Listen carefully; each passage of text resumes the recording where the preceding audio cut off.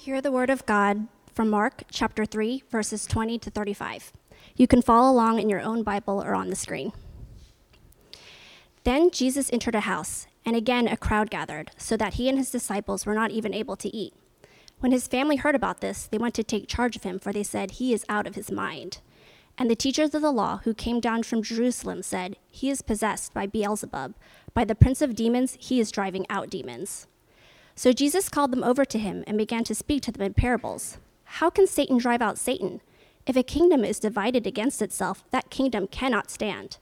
If a house is divided against itself, that house cannot stand. And if Satan opposes himself and is divided, he cannot stand. His end has come. In fact, no one can enter a strong man's house without first tying him up. Then he can plunder the strong man's house. Truly, I tell you, people can be forgiven all their sins and every slander they utter, but whoever blasphemes against the Holy Spirit will never be forgiven. They are guilty of an eternal sin." He said this because they were saying, "He has an impure spirit." Then Jesus' mother and brothers arrived. Standing outside, they sent someone in to call him. A crowd was sitting around him, and they told him, "Your mother and brothers are outside looking for you." "Who are my mother and my brothers?" he asked.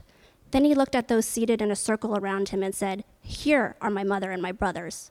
Whoever does God's will is my brother and sister and mother." This is the word of the Lord. Thanks, Jennifer. So for this morning, we have the pleasure of hearing from Pastor Curtis Andrusko, right? Say it right? Okay. People say my last name wrong, so I have a little grace with other people's. But thank you, Pastor Curtis, for coming out.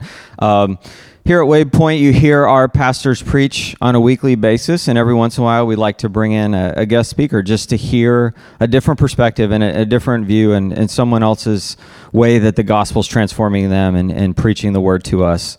So Pastor Curtis is the communications director at the Summit Church, overseeing the communications team, the creative team, and all aspects of weekend programming across all their campuses. So that's a big task. Summit's a very large church with a lot of campuses. So he is married to Elizabeth. They just celebrated their 10-year anniversary. Congratulations. And they have 3 beautiful daughters, Avi, Nora, and Kyla. And here's Pastor Curtis. Thank you for blessing us with the word.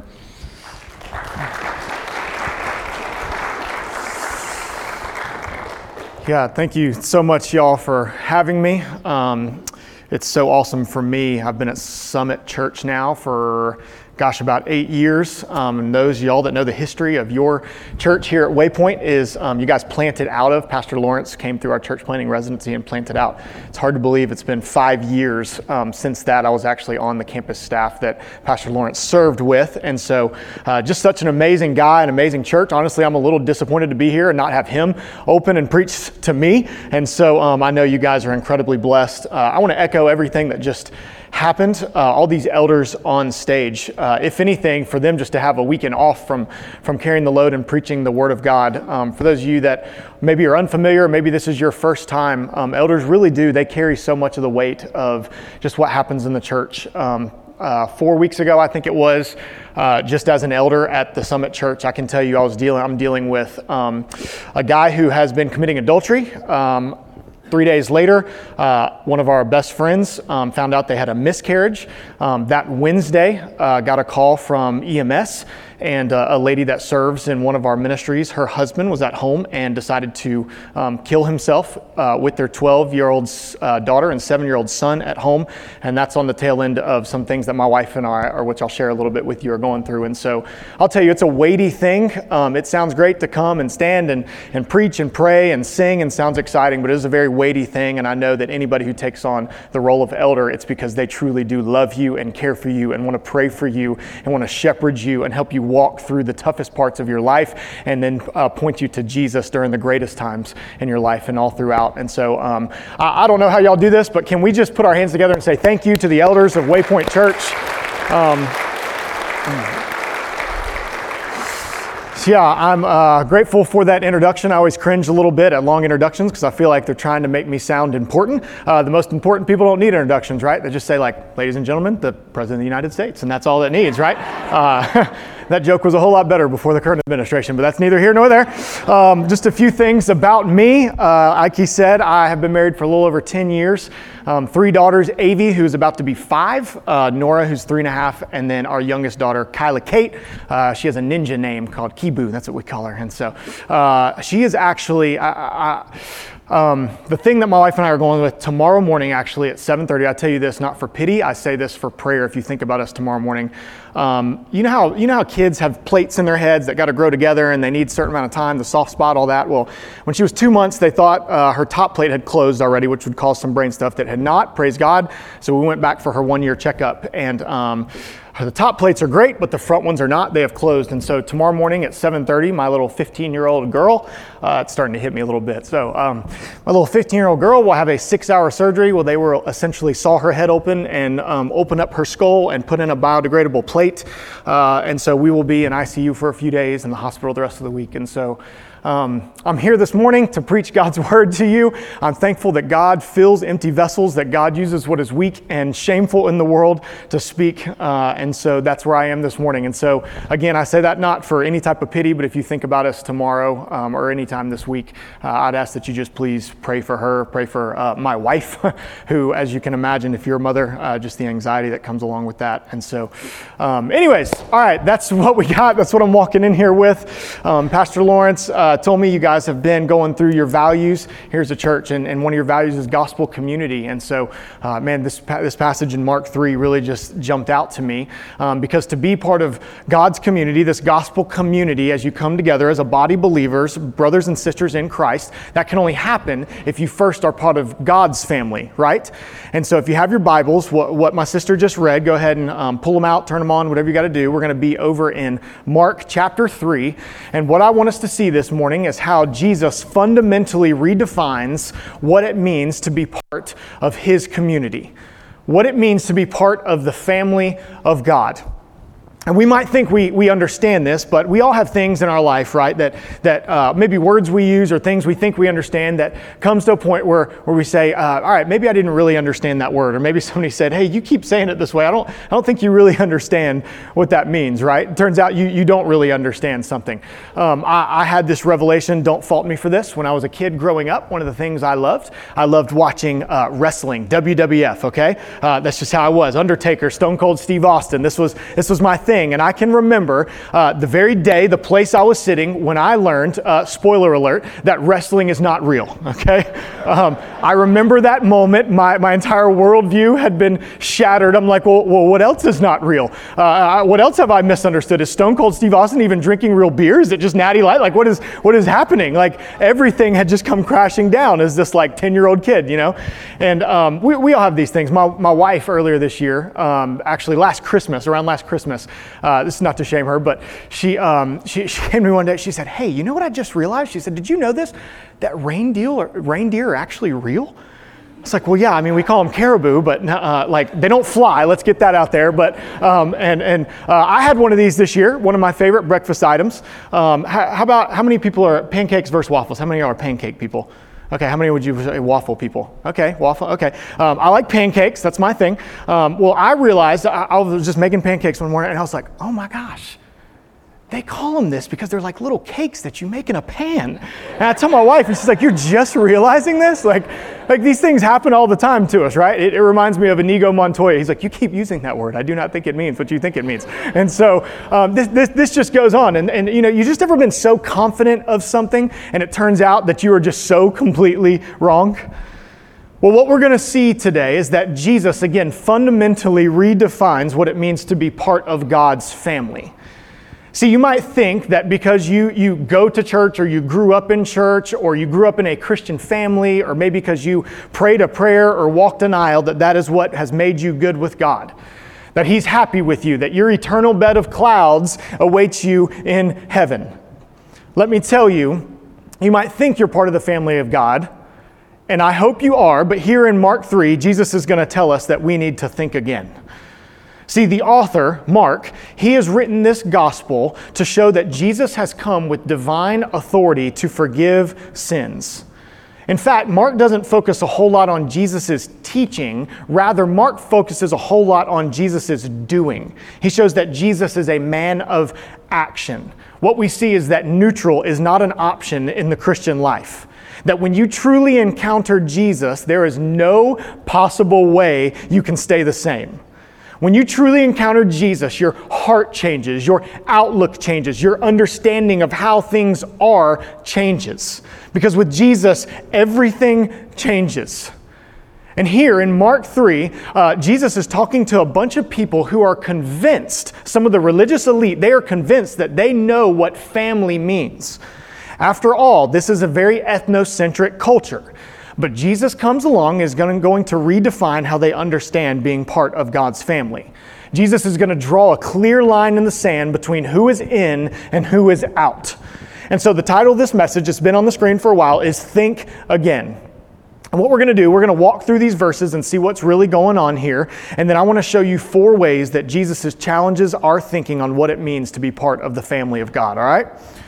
And so where we're going to pick up here in Mark chapter 3, at this point, Jesus has been doing a whole bunch of miracles. He's been healing. And the words that it uses, it says, great crowds have begun following him. And so Mark chapter 3, we're going to begin in verse 20.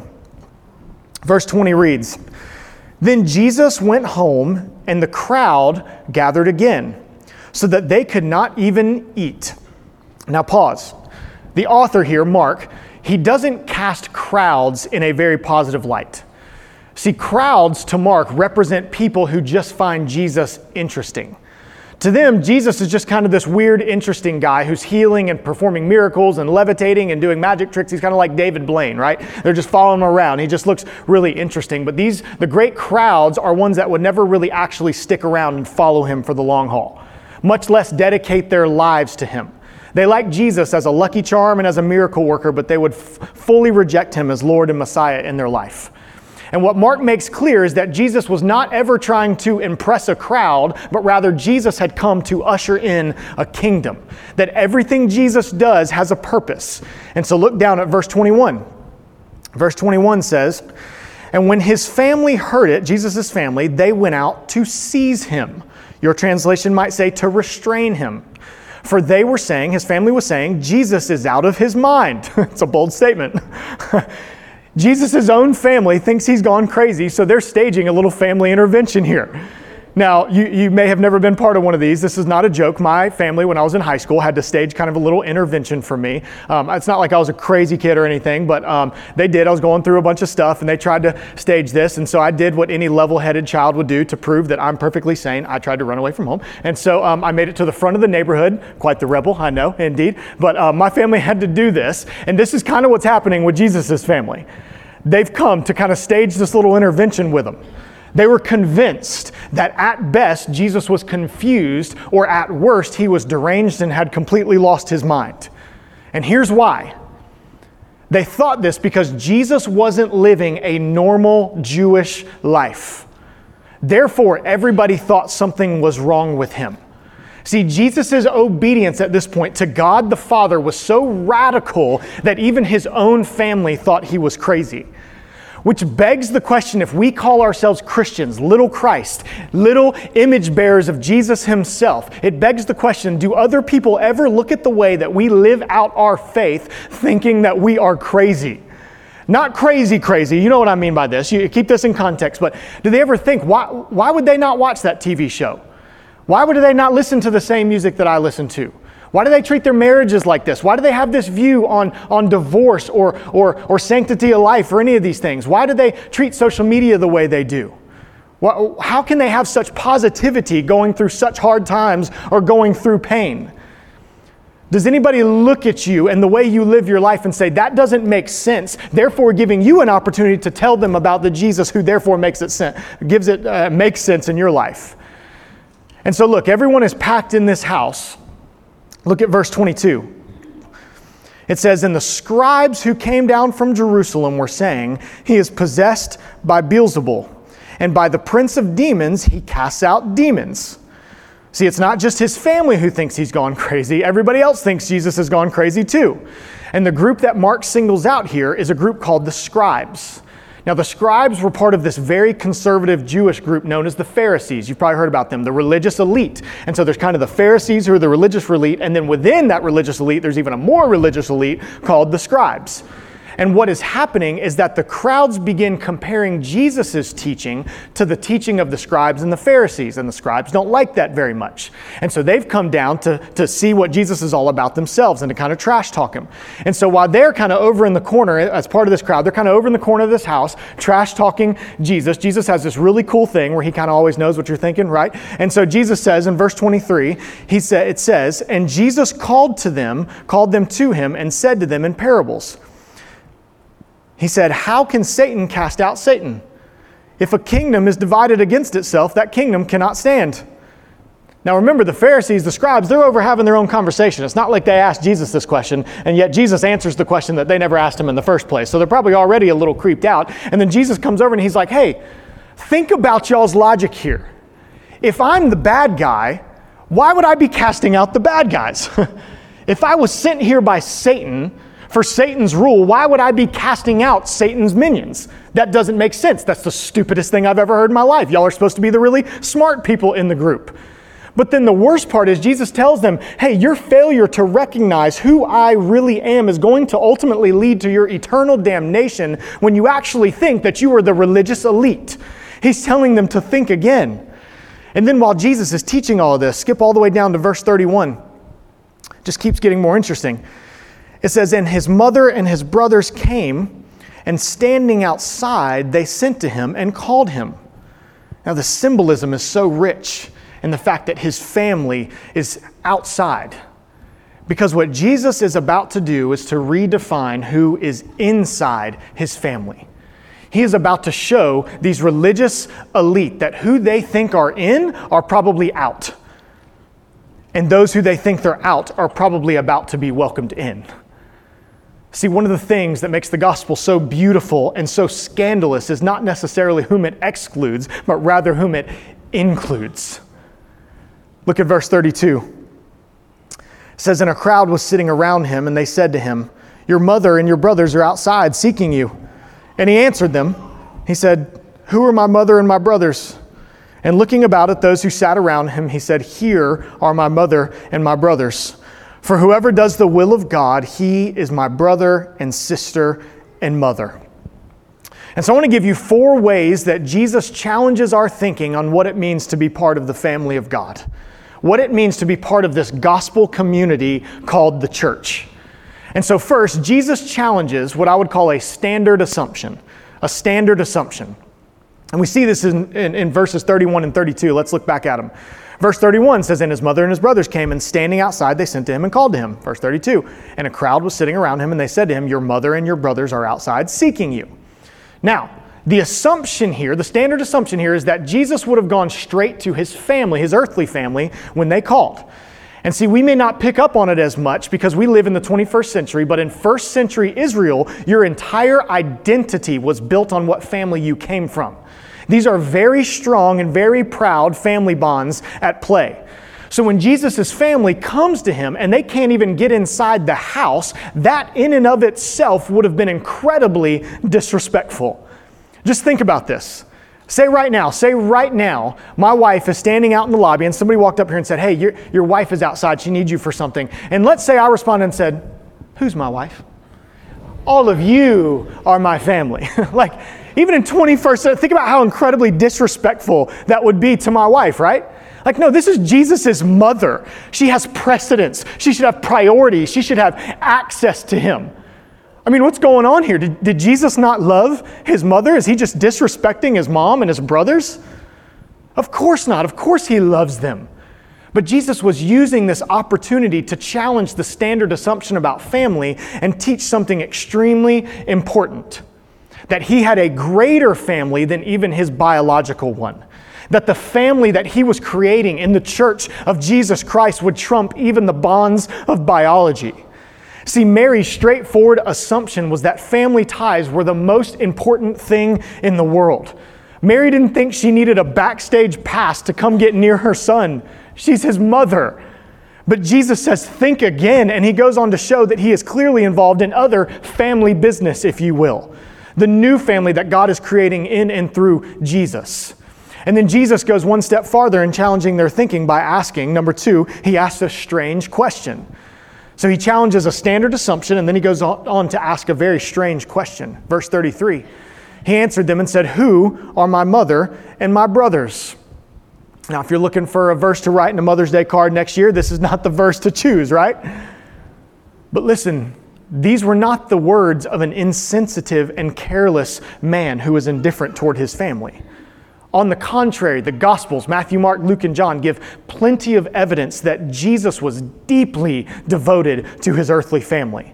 In fact, history shows us that Jesus has done more for the family unit, along with the valuation of women and children, than anyone else in the history of the world.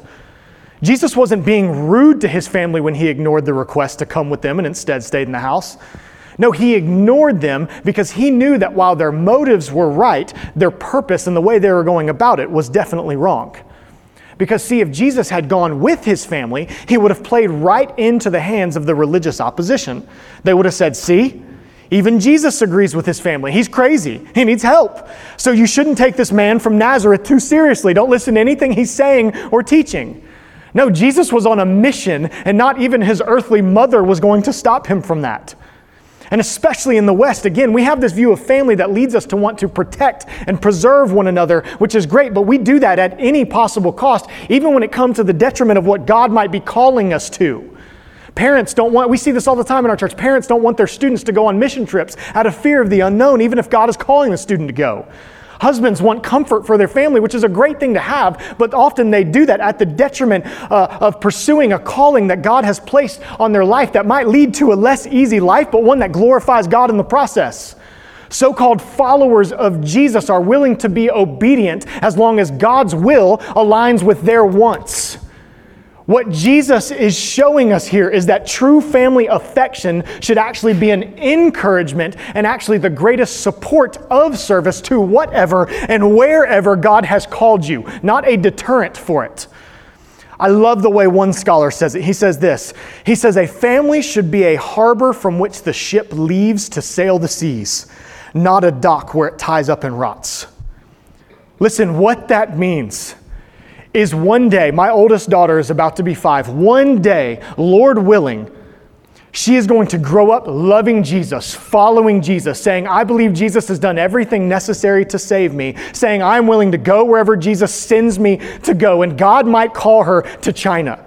God might call her to Southeast Asia. God might call her to Afghanistan. God might call her somewhere where I, as her earthly father, am absolutely terrified.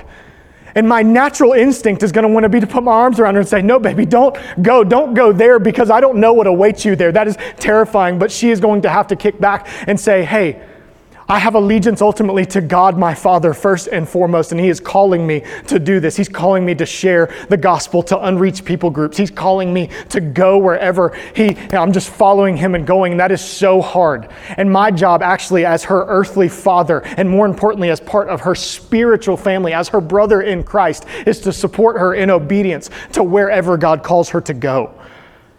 See, we as Americans must refuse to allow comfort to become more important than our calling and obedience as followers of Christ.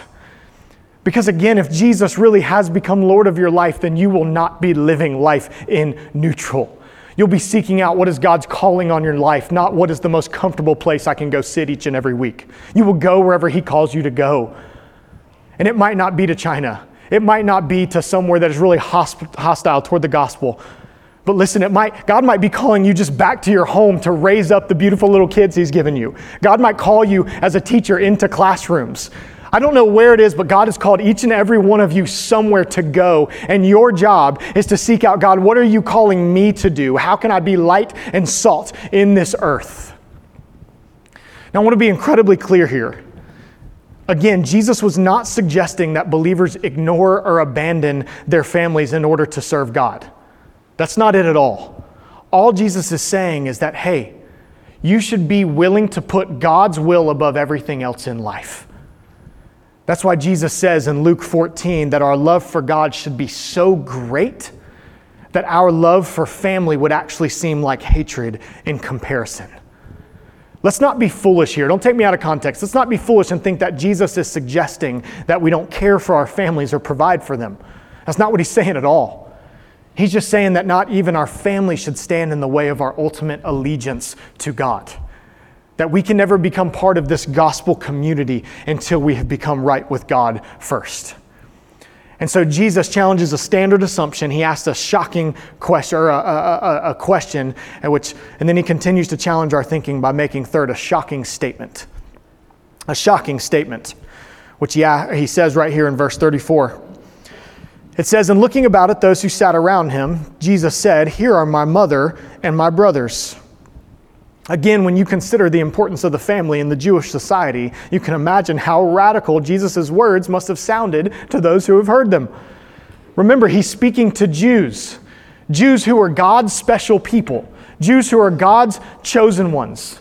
The Jews thought they were the only ones who could really be in a relationship with God because they were Abraham's descendants.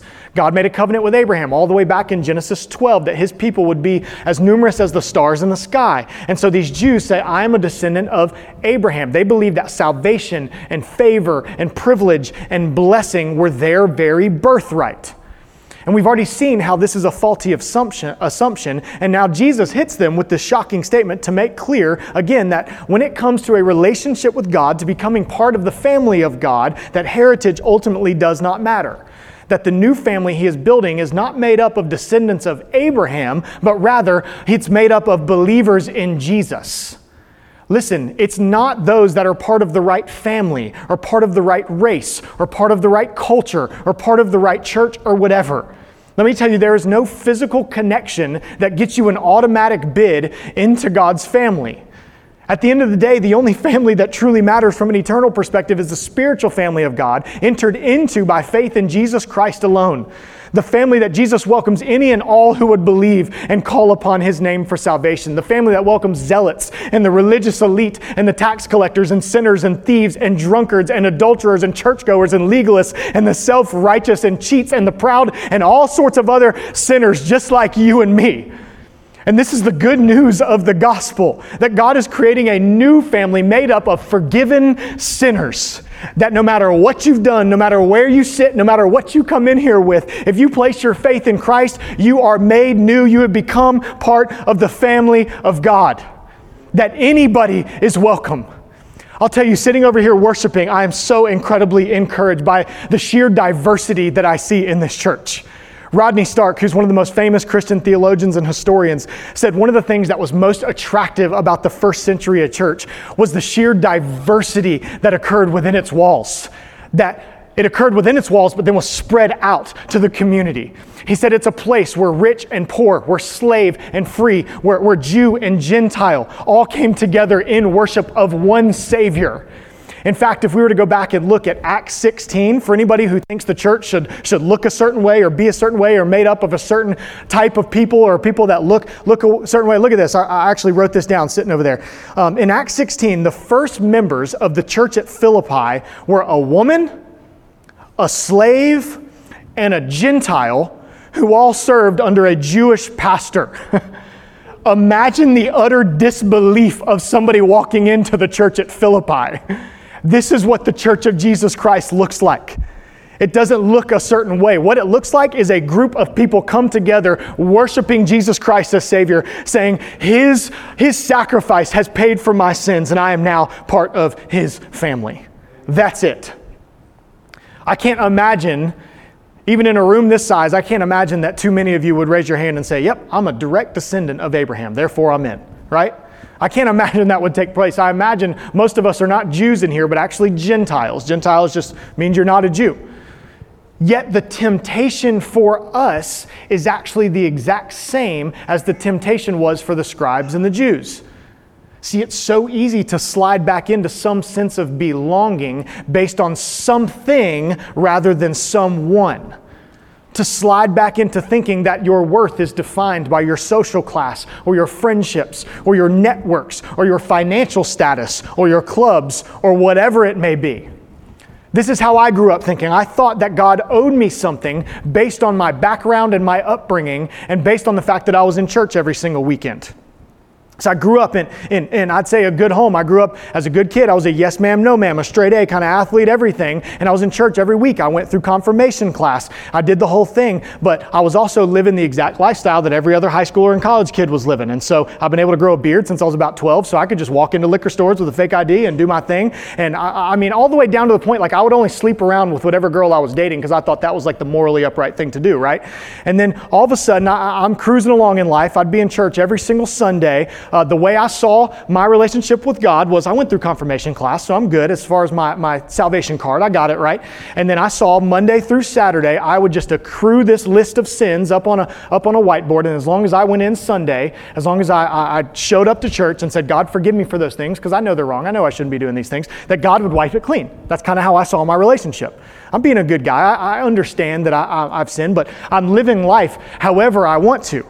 And then all of a sudden, summer of 2007, a bunch of stuff happened, some crazy stuff happened. I'd been dating a girl about 5 years. We broke up out of nowhere. I start sliding into just massive depression. I'm dropping $600-700 a month on partying and going out and just doing whatever I want, wilding out. And then this girl named Beth, who is now my wife, Elizabeth, she changed her name because she said, when I got saved, God did something new in me and I'm a new creation in Christ, amen? And so Elizabeth, I knew her as Beth. We had met, we were drinking buddies actually through some friends of friends. She walks in church one weekend, not a believer. She actually walked in church to prove to her atheist friend that God was real, the irony there. And they get in a drunken argument over the existence of God. She says, let's go to church. She has to go Google a church because she hadn't been to church in years. And so she shows up, runs into a girl named Carlotta that got saved. Carlotta invites her back the next weekend. Elizabeth gets saved. Elizabeth starts chasing after me because I'm getting drunk and posted stupid, depressing things on Facebook at 2 a.m. So she ain't trying to date nobody. She's in that Jesus is my boyfriend. He's the only guy I need in my life. Like, that's it.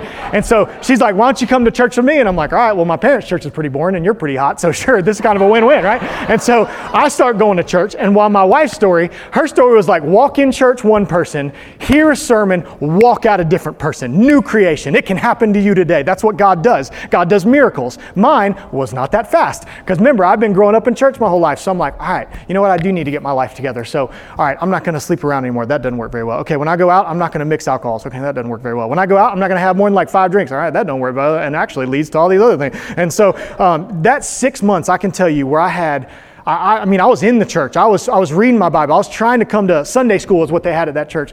And simultaneously, I'd go in church and I'd feel guilty because I'm living this other life. But then I'd go live this other life and I would just feel condemned the whole time.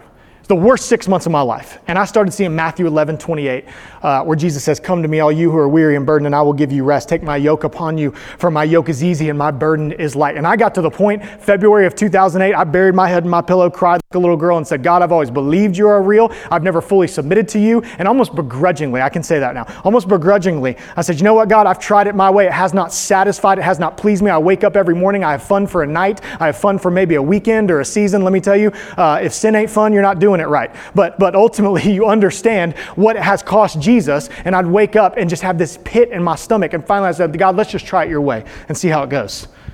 And then I started learning that in his presence there is fullness of joy, and at his right hand are pleasures forevermore. That in Christ he gives me a joy that is fuller than full. What's fuller than fullness? There's nothing. Every single one of us, right, are after some type of joy or pleasure. And I'm here to tell you, wherever you're trying to find that, if you are not finding it in Christ, it is temporary satisfactions. It is temporary joy. They will not last. I don't even know how I got this far. My point is, I thought that my belonging to the church family, I thought that my status with God was fine simply because I'd showed up to church on Sunday and I would have called myself a good person. I had never surrendered my life to Jesus. Have you ever done that? If you haven't, you can do that today. Those men who are standing up on stage right here, they would love to talk with you. They're not going to shame you. They're going to celebrate with you. My sister right here will sing over you. She will shout. She will clap. She will raise her hands, and we will have a party just like in heaven when somebody gives their life to Christ, all right? Listen, God does not owe you anything. He doesn't owe you anything. That's not the gospel. That is works-based righteousness. The gospel is the good news that even though we can never measure up, Jesus measured up for us.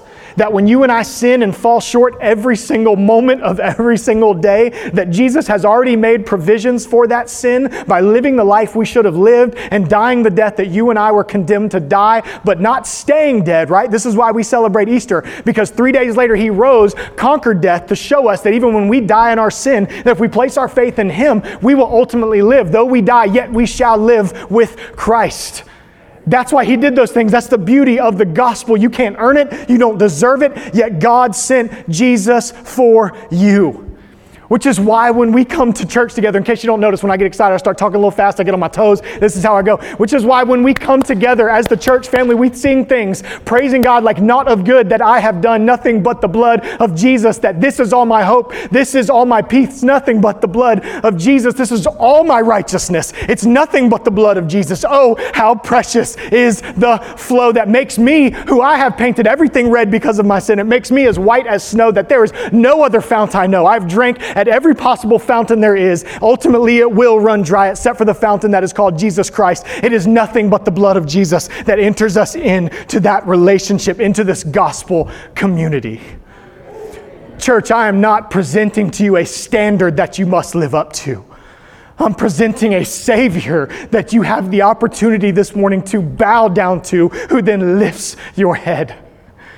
And when you do that, instantly, you become part of God's family, a family called the church, a family who you can live in gospel community with. That means if you are here today and you don't know what it's like to have a family, I hate that you have gone through that, but you don't have to be discouraged because Jesus welcomes you into this family. If your family is full of dysfunction, that's okay because Jesus welcomes you into his family. And I'm going to go ahead and tell you, even Jesus' family is full of dysfunction, but it's full of a whole bunch of dysfunctional people who want to point you to the one who can give you a peace that surpasses all understanding. If you've never been able to do enough or be good enough to feel like you are part of God's family, here's the good news. That faith in Jesus is the only prerequisite to being in God's family. And when you enter into that family, you instantly inherit a heavenly Father who loves you. The Holy Spirit then who dwells inside of you, a brother and a friend in Jesus who constantly, right now at this very moment, prays for you alongside a cloud of Christian witnesses who have gone before you and a whole slew of brothers and sisters in Christ who would love to walk beside you and encourage you in this faith. Because your shared commitment to Christ means more than genetics ever will. Years ago, ABC News was giving a report during Desert Storm, kind of on the eve of a battle. And they grabbed one platoon soldier and they brought him over as this African-American guy. And the reporter asked, he said, how do you think the battle's gonna go tomorrow? Are you afraid? And the guy kind of stopped for a moment and kind of thought. And he said, I think we'll do okay. We're all trained. And he kind of paused and he began gesturing over, kind of like waving over all his fellow soldiers. They were serving in kids ministry. He started saying, come over here. And he began gesturing to all his army buddies of all sorts of ages and colors and races. And he continued by saying, he looked at the reporter and smiled. He said, no, I'm not afraid. I'm not afraid. And he put his arms around both of them and he said, because I'm with my family. And the other soldiers got all excited and they said, tell him again, tell him again, tell him again. And the soldier shouted, this is my family and we'll take care of each other. Church, if that's not the creed of the local church, if that's not the creed of Waypoint Church, if that's not the creed of the Summit Church, we're doing it wrong. We should be able to point to one another and say, this right here, look around, this collection of people from all walks of life, from all backgrounds, of all skin colors, of all cultures, of all political parties, this is my family. We should be able to say, we will take care of one another because we are in gospel community together, because we are united by one thing, the most important thing, the blood of Jesus Christ. Which brings us to our last way that Jesus challenges our thinking. He challenges it with a significant truth. A significant truth. And this is where the rubber meets the road. Jesus says, verse 35, for whoever does the will of God, he is my brother and sister and mother. Now, I can't help but read this verse without actually thinking of Luke 11, which is kind of a parallel verse to this, where Jesus is speaking about issues regarding demons and following up on that other conversation about Beelzebul and him being Beelzebul and Satan and all that, and following up with that conversation with the Pharisees. And in verse 27 over in Luke 11, something strange happens. It says, while Jesus is talking about this, one of the women in the crowd raised her voice and said to him, she said, "Blessed is the womb that bore you and the breasts at which you nursed. Blessed is your mother." And let me tell you, I love when y'all talk back to me when I preach, but this has to be one of the strangest things anybody's ever shouted at a pastor, right? Blessed are the breasts at which you nurse. You say that, I'm going to be like, all right, amen. It's time to just roll on, all right? Like, this is a very kind gesture on this woman's part. I mean, she's actually paying honor to Jesus' mother. This was Jesus' privileged mother. It's kind of a Jewish expression.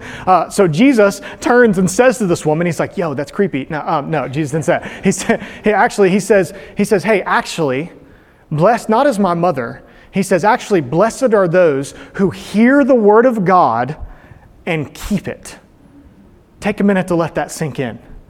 Those who obey the word of God are more blessed and precious to Jesus than even his own biological mother. He is redefining how we understand family. He's saying the only relationship with Jesus that matters is the relationship of the one who obeys the word of God, who obeys the will of God expressed through the word of God, therefore obeying the gospel of Jesus Christ.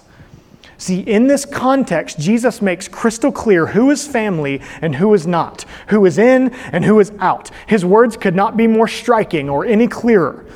Those who put faith in Jesus and then demonstrate that by doing the will of God and obeying his commands, that's who's in the family of God.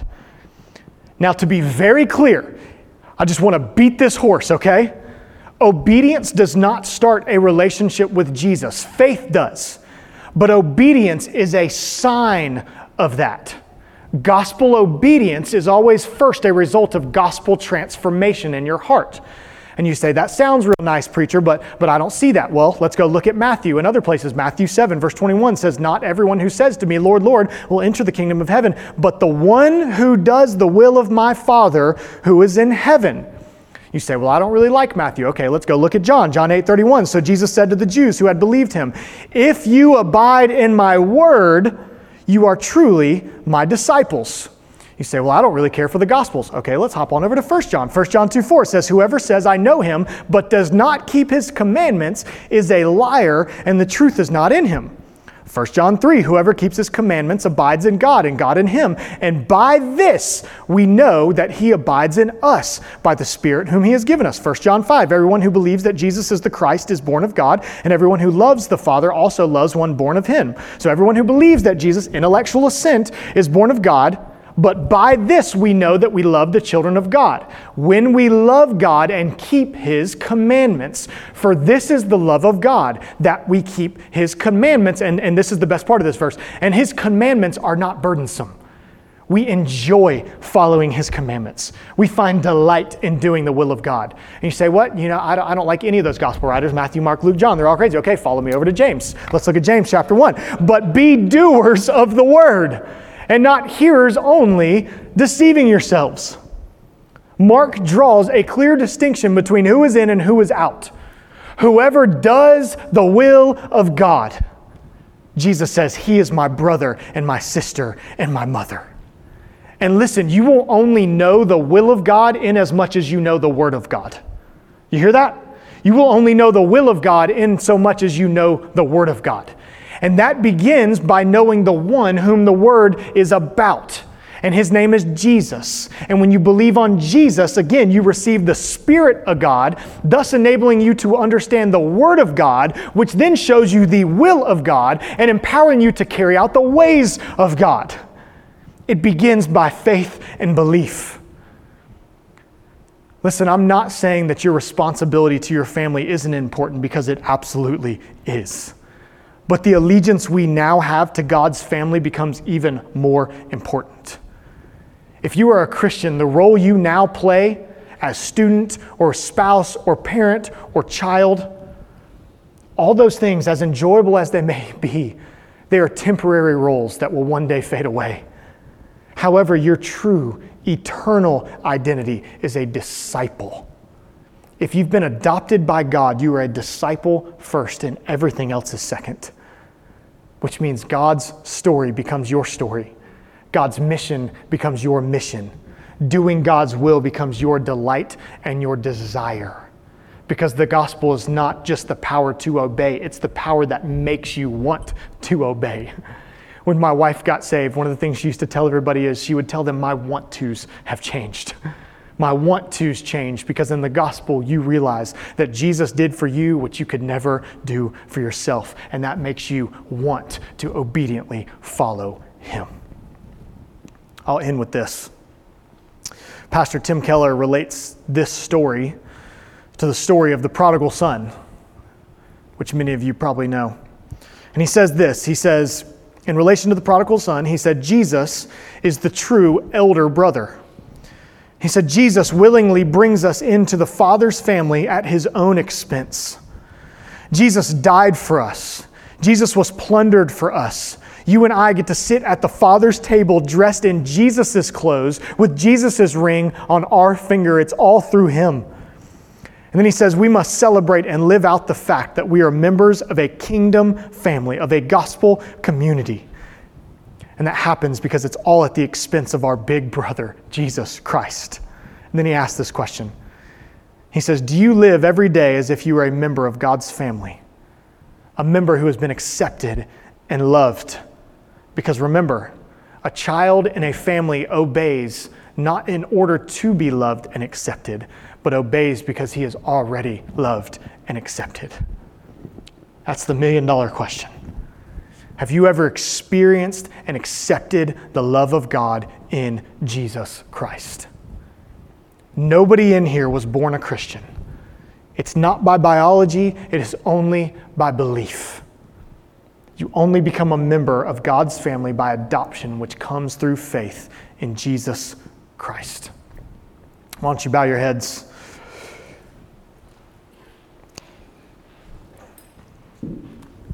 And I want to give you the opportunity to do that very thing if you've never done it before.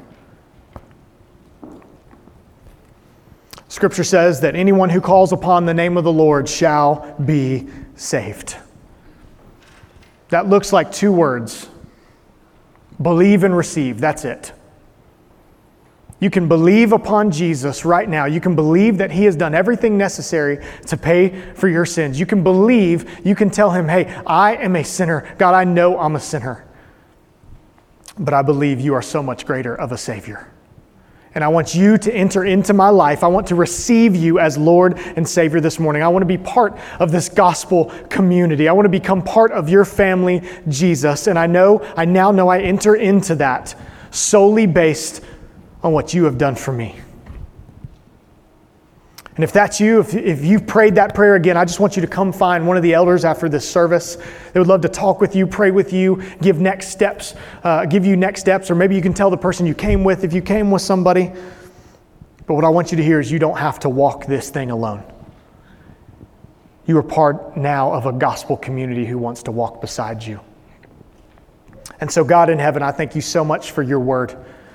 I pray even now that it has been opened, that your word would return what you want it to. God, we know that your desire is that none should perish, that all should come to repentance and faith in Christ. And so God, even as the word has been preached, as seeds have fallen, I pray that you would incline our hearts to it, that you would open our eyes, that we may see wonderful things from it, that you would unite our hearts to fear your name, God, and that you would ultimately, as we leave this place, satisfy us with your unfailing love shown in Jesus Christ. God, we thank you for Jesus. We bow down to Jesus. We are forever grateful for Jesus. And it's in Jesus' precious and holy and wonderful and matchless name that we pray. Amen.